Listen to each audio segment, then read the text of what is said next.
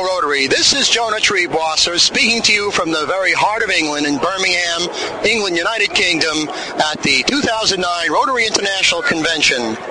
We're speaking to you from the cavernous Hall of Friendship at the National Events Center, where over 17,000 Rotarians are meeting to learn more about Rotary's humanitarian efforts. And for the next half hour, join me as we stroll through the House of Friendship and talk to many great Rotarians from around the world. My first guest today is Heather Merriam from San Francisco, California, and she's going to talk to us about something called Rotaplast. Heather, welcome to Radio Rotary. Thank you for having me. So tell us, what is Rotaplast? Rotaplast is an independent nonprofit. We were founded in San Francisco Club Number 2 16 years ago as a project, a service project. After a couple of years, the missions they were doing, we grew, we became more successful, and so we became an independent organization in 1996. And what does Rotaplast do? Rotaplast sends teams of surgeons to perform cleft palate surgeries overseas. Explain to me, what exactly is a cleft palate? Because you've got some photographs, before and after photographs here, of children who suffered from cleft palate and now have beautiful faces thanks to your great work. But the people on the radio can't see the pictures. So give us a description of what a cleft palate might be. Well, every 2 minutes, a child with a cleft is born. They can have a lip that didn't close, or the palate, which is the roof of the mouth, that didn't close either, and there could be a big hole in it. Sometimes they have both. Sometimes they have 2 places in their lip that didn't close. This kind of problem is taken care of in the United States. It's funded by the government, so we go to places where it's not taken care of, and people can't afford it even if it was available to them. Now, do you just raise money to donate for local doctors in various countries to perform this surgery, or do we send down Rotarians and doctors to these poorer countries? Our model is to send teams of medical and non-medical volunteers. We send teams of about 27 people. 18 of those are medical volunteers, and the Rotary clubs and districts fund the missions. They sponsor the missions. And so when they sponsor a mission, we give them a certain allowance of non-medical volunteers so they can go on the trip and get an amazing experience. Now, what kind of medical professionals are we talking about? I assume we're talking about anesthetists who will put them under during the operation, dentists who may rearrange their teeth, plastic surgeons, nurses? Right. The most important being the plastic surgeons. We try to send enough to have 3 operating rooms at the same time. So we send a large team so that there's a spare person in case one of them gets sick, 4 anesthesiologists, 2 pediatricians, and then OR nurses, post-recovery nurses, and, as you say, the dentists and orthodontists. And how many children have been treated under Rotaplast? 12,000. 12,000. That's terrific. It's all part of Rotary's great humanitarian efforts around the world. So Heather Merriam of San Francisco, California, thanks so much for doing this, and thank you for joining us on Radio Rotary. Thank you. Be sure to check out our website, www.rotaplast.org. Oh, give us that website once more. Rotaplast.org. That's great. And we're talking to you from Birmingham in the heart of England at the Rotary International Convention. Our next guest on Radio Rotary is Chris Lewis of the Wheelchair Foundation. He's a Rotarian from Los Angeles, California. Chris, welcome to Radio Rotary. Thank you very much, John. Tell us, what is the Wheelchair Foundation? The Wheelchair Foundation is the world's largest wheelchair relief organization. We deliver on average 10,000 free wheelchairs a month to people around the world who are in need of mobility but cannot afford a wheelchair. And where do you get the wheelchairs from? We purchase the wheelchairs from the largest factories in the world, which are in China, and we deliver them directly to the country of destination to our distribution partner with 280 or 110 wheelchair containers. And where do you get the funds from?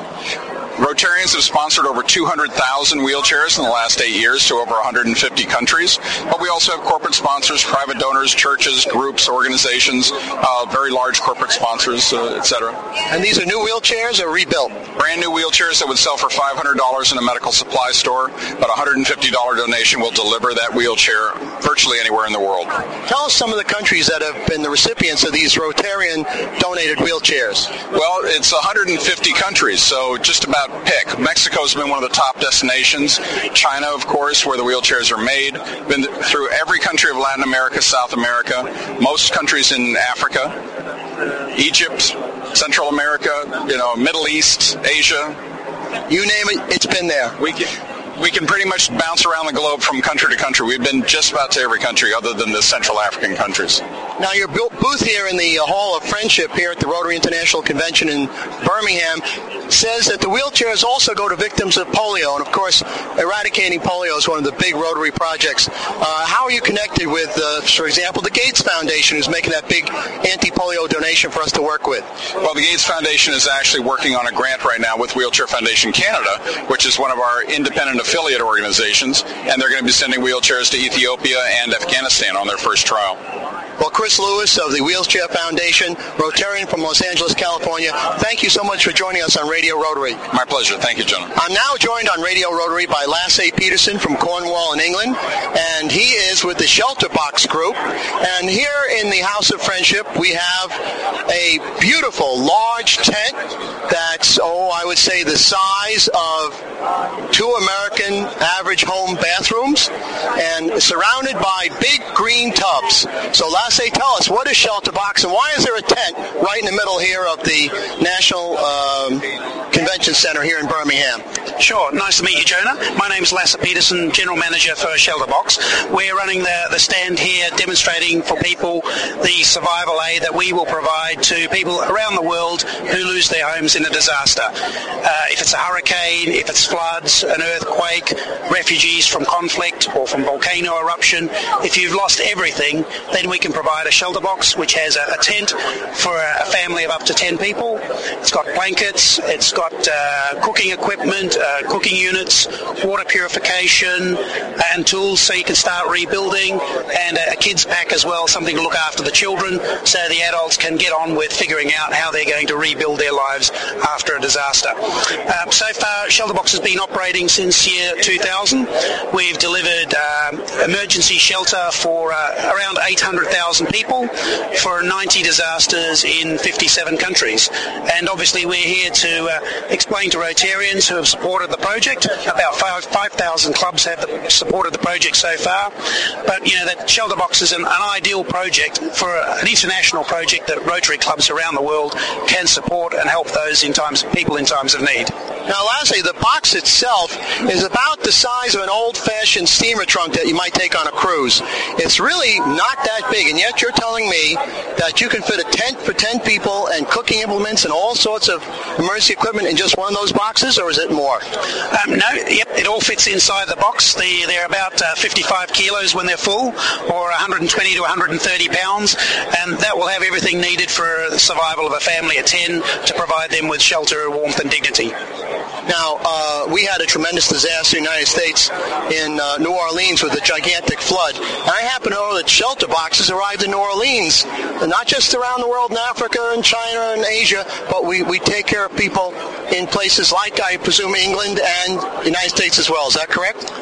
Yes, you're certainly right. For Hurricane Katrina, Shelter Box sent boxes out to provide emergency shelter for about 13,000 people. It's unusual for us to be sending aid to Western countries. Obviously, they can usually deal with the demands to help people themselves, but we are there if we're needed. Shelter Box helps people in need, not countries. So while most of them will go to throughout the developing world, if they're needed in the developed countries, whether that's America or Australia or Europe, then we will certainly send them there. One example is we had shelter boxes go to Italy for the earthquake there only about 6 weeks ago. So I said we will respond wherever needed. And what does it cost to put together a shelter box with this tent and all the survival equipment in it? Yeah, a shelter box is $1,000 US. That's the price, delivered anywhere in the world by air freight, containing all the contents of the box plus the delivery. Our volunteers will go out and deliver them to people in need. And that works out. Generally, a box is used for about 6 months. The shelter where people live in a tent for 6 to 12 months works out about 50 cents per person per day. That's fantastic. Lasse Peterson of Cornwall, England, thank you so much for joining us on Radio Rotary, and thanks for the great work you do with Shelter Box. Thanks very much, Jonah, and thanks to all the Rotarians who generously give us their support. This is Jonah Triebwasser speaking to you from the 2009 100th Annual Convention of Rotary International, and we're here in beautiful Birmingham in the heart of England, and I am talking now to Martin Torrens, who is with the Gisborne, Australia Rotary Club, and Martin is very much involved in multiple sclerosis awareness. Martin, tell us, what is the disease known as multiple sclerosis? Basically, it's a neurological disease where your own immune system attacks the insulation or the myelin sheet on your nervous system. So that you can imagine your head is the computer and the rest of your body is like a robot. Any action, anything that needs to move needs to have an electrical signal to actually perform that particular movement or task. But because your own immune system attacks it, the signal doesn't get to that part of the body, and therefore you can't walk, you mightn't be able to see, you mightn't be able to hear, you mightn't be able to control your bodily functions. It's one of those diseases that's sculptured to a person to make their life difficult. It's different for every person. There are also 3 different types. You can have a remitting relapsing, where with some of the medicines around it can slow the progress down. They identify it at a younger age, so therefore you can lead a normal life in between attacks. There's a secondary progressive and a primary progressive. The primary progressive don't have attacks, they just get worse. And my passion for this disease is because my son has it. He was diagnosed at 20, he's now 40, and he needs 24/7 care in a wheelchair. So therefore my vision is to promote MS awareness within Rotary. Many Rotarians around the world do many fundraising efforts for the MS societies. My hope is that people would put that in their club plans and objectives, promote it within Rotary to your district governor, so that Rotary leadership can see that it's a major problem in developed countries. It's really a young person's disease. Now, Martin, let me ask you, do we know what causes MS? No, it's still no cause and there's no cure.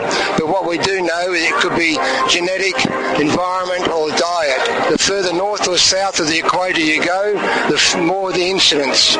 So, therefore, the researchers now have developed centres of excellence around the world that are attacking different parts of this very complex disease. And what has Rotary done to help in the fight against MS?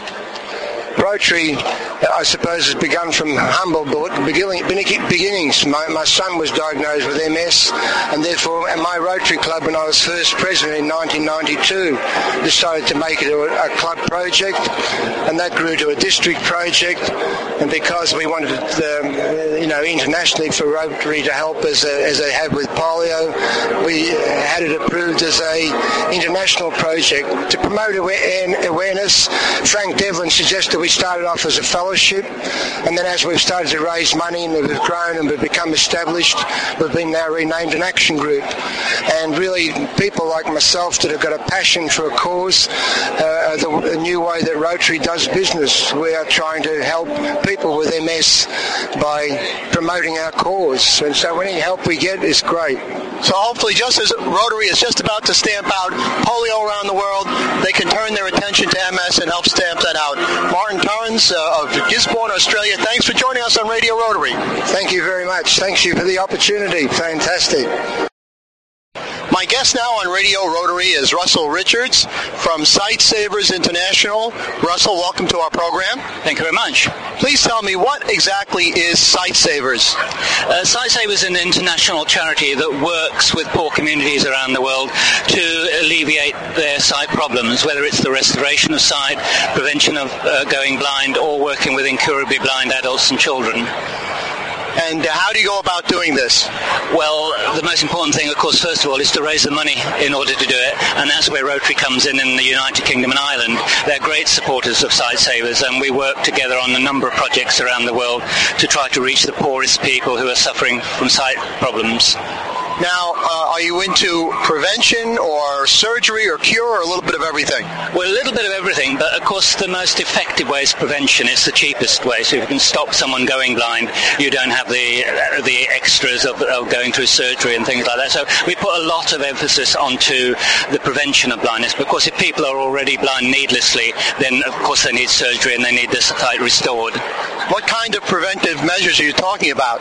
We work all over Africa with river blindness to try to eliminate river blindness. And last year we treated 22 million people to prevent them from going blind through river blindness. Now you mentioned river blindness. What exactly is that? River blindness is a disease which people catch if they live in the very wet parts of Africa along fast-flowing rivers.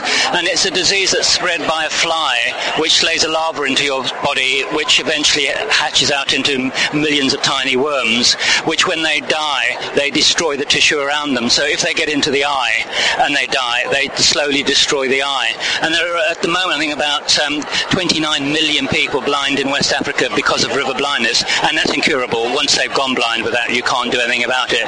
But by treating them annually with the tablet, which is donated to us by Merck, the drug company, free of charge, we can guarantee, providing they take the tablet every year, they won't go blind. So as I say, last year we treated over 22 million people that we can guarantee won't go blind, and a lot of that is thanks to Rotary. Well, Russell Richards of Sightseers International, that's a wonderful program, and it's all part of Rotary's commitment to humanitarian efforts around the world. Thank you so much for what you do to help people sight, and thank you for joining us on Radio Rotary. Thank you very much, and please continue to keep supporting Sightsavers Rotary.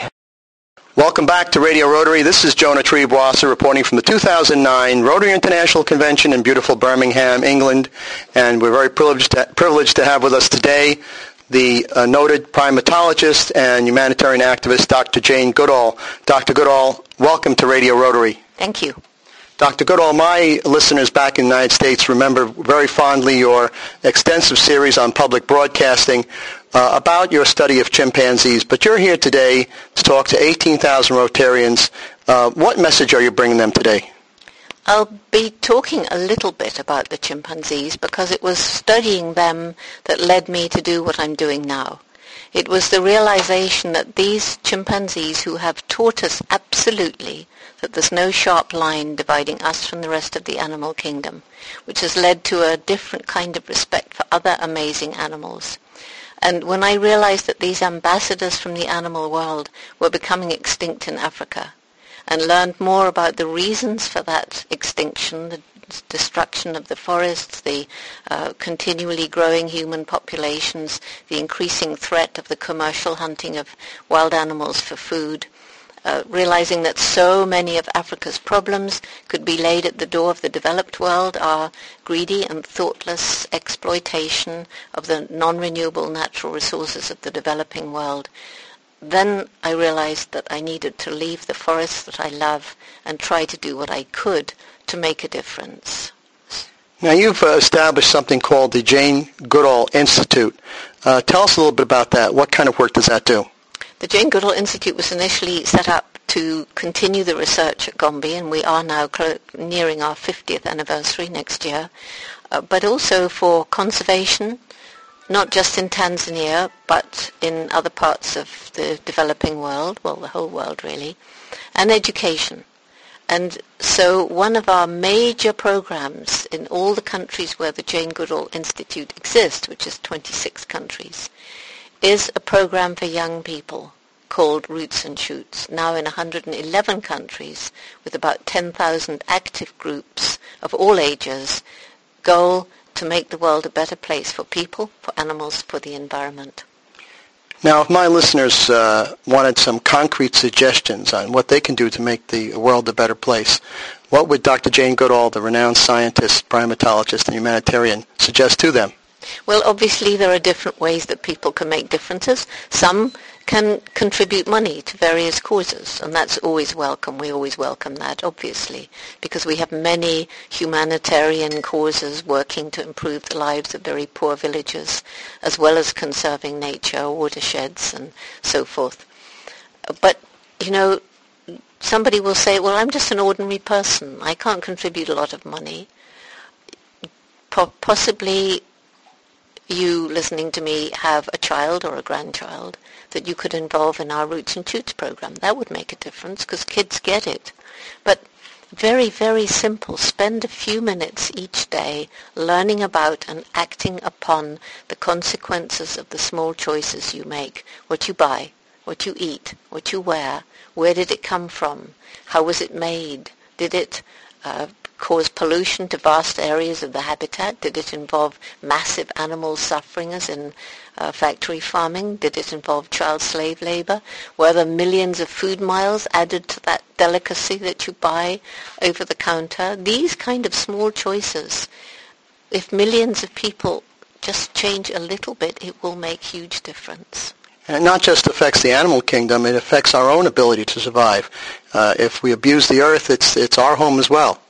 Absolutely, and we are abusing ourselves already, and you people don't realize how much we are actually abusing human health. For example, the antibiotics that have to be fed to these wretched animals in these intensive farms just to keep them alive get out into the environment. The bacteria are building resistance. People are dying of a simple scratch because there hasn't been an antibiotic strong enough to cure it.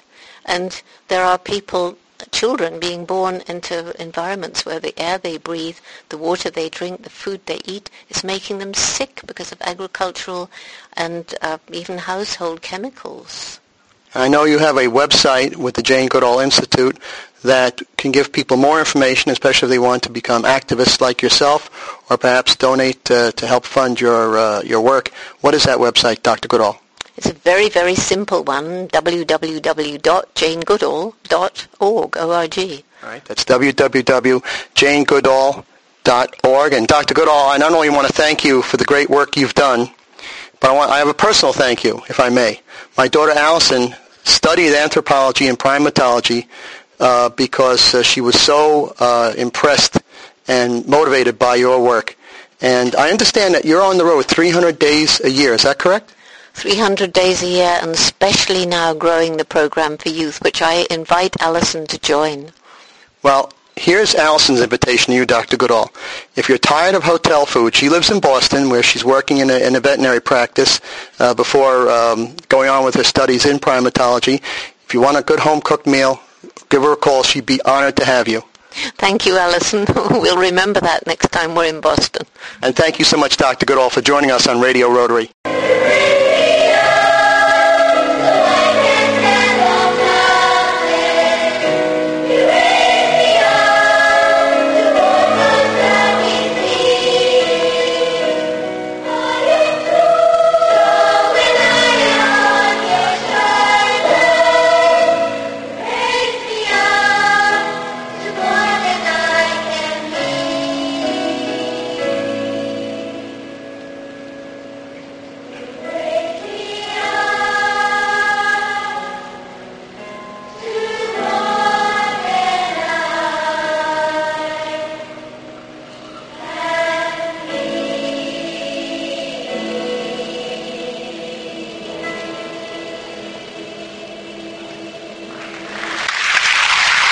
Delightful voices of the Birmingham Children's Choir and the Korean Little Angels ringing in our ears, we bring to a close another edition of Radio Rotary, coming to you from Birmingham in the heart of England at the 2009 Rotary International Convention.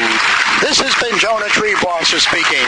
Be sure to join us again for another edition of Radio Rotary next Friday at 9 a.m. right here on Hudson Valley Talk Radio.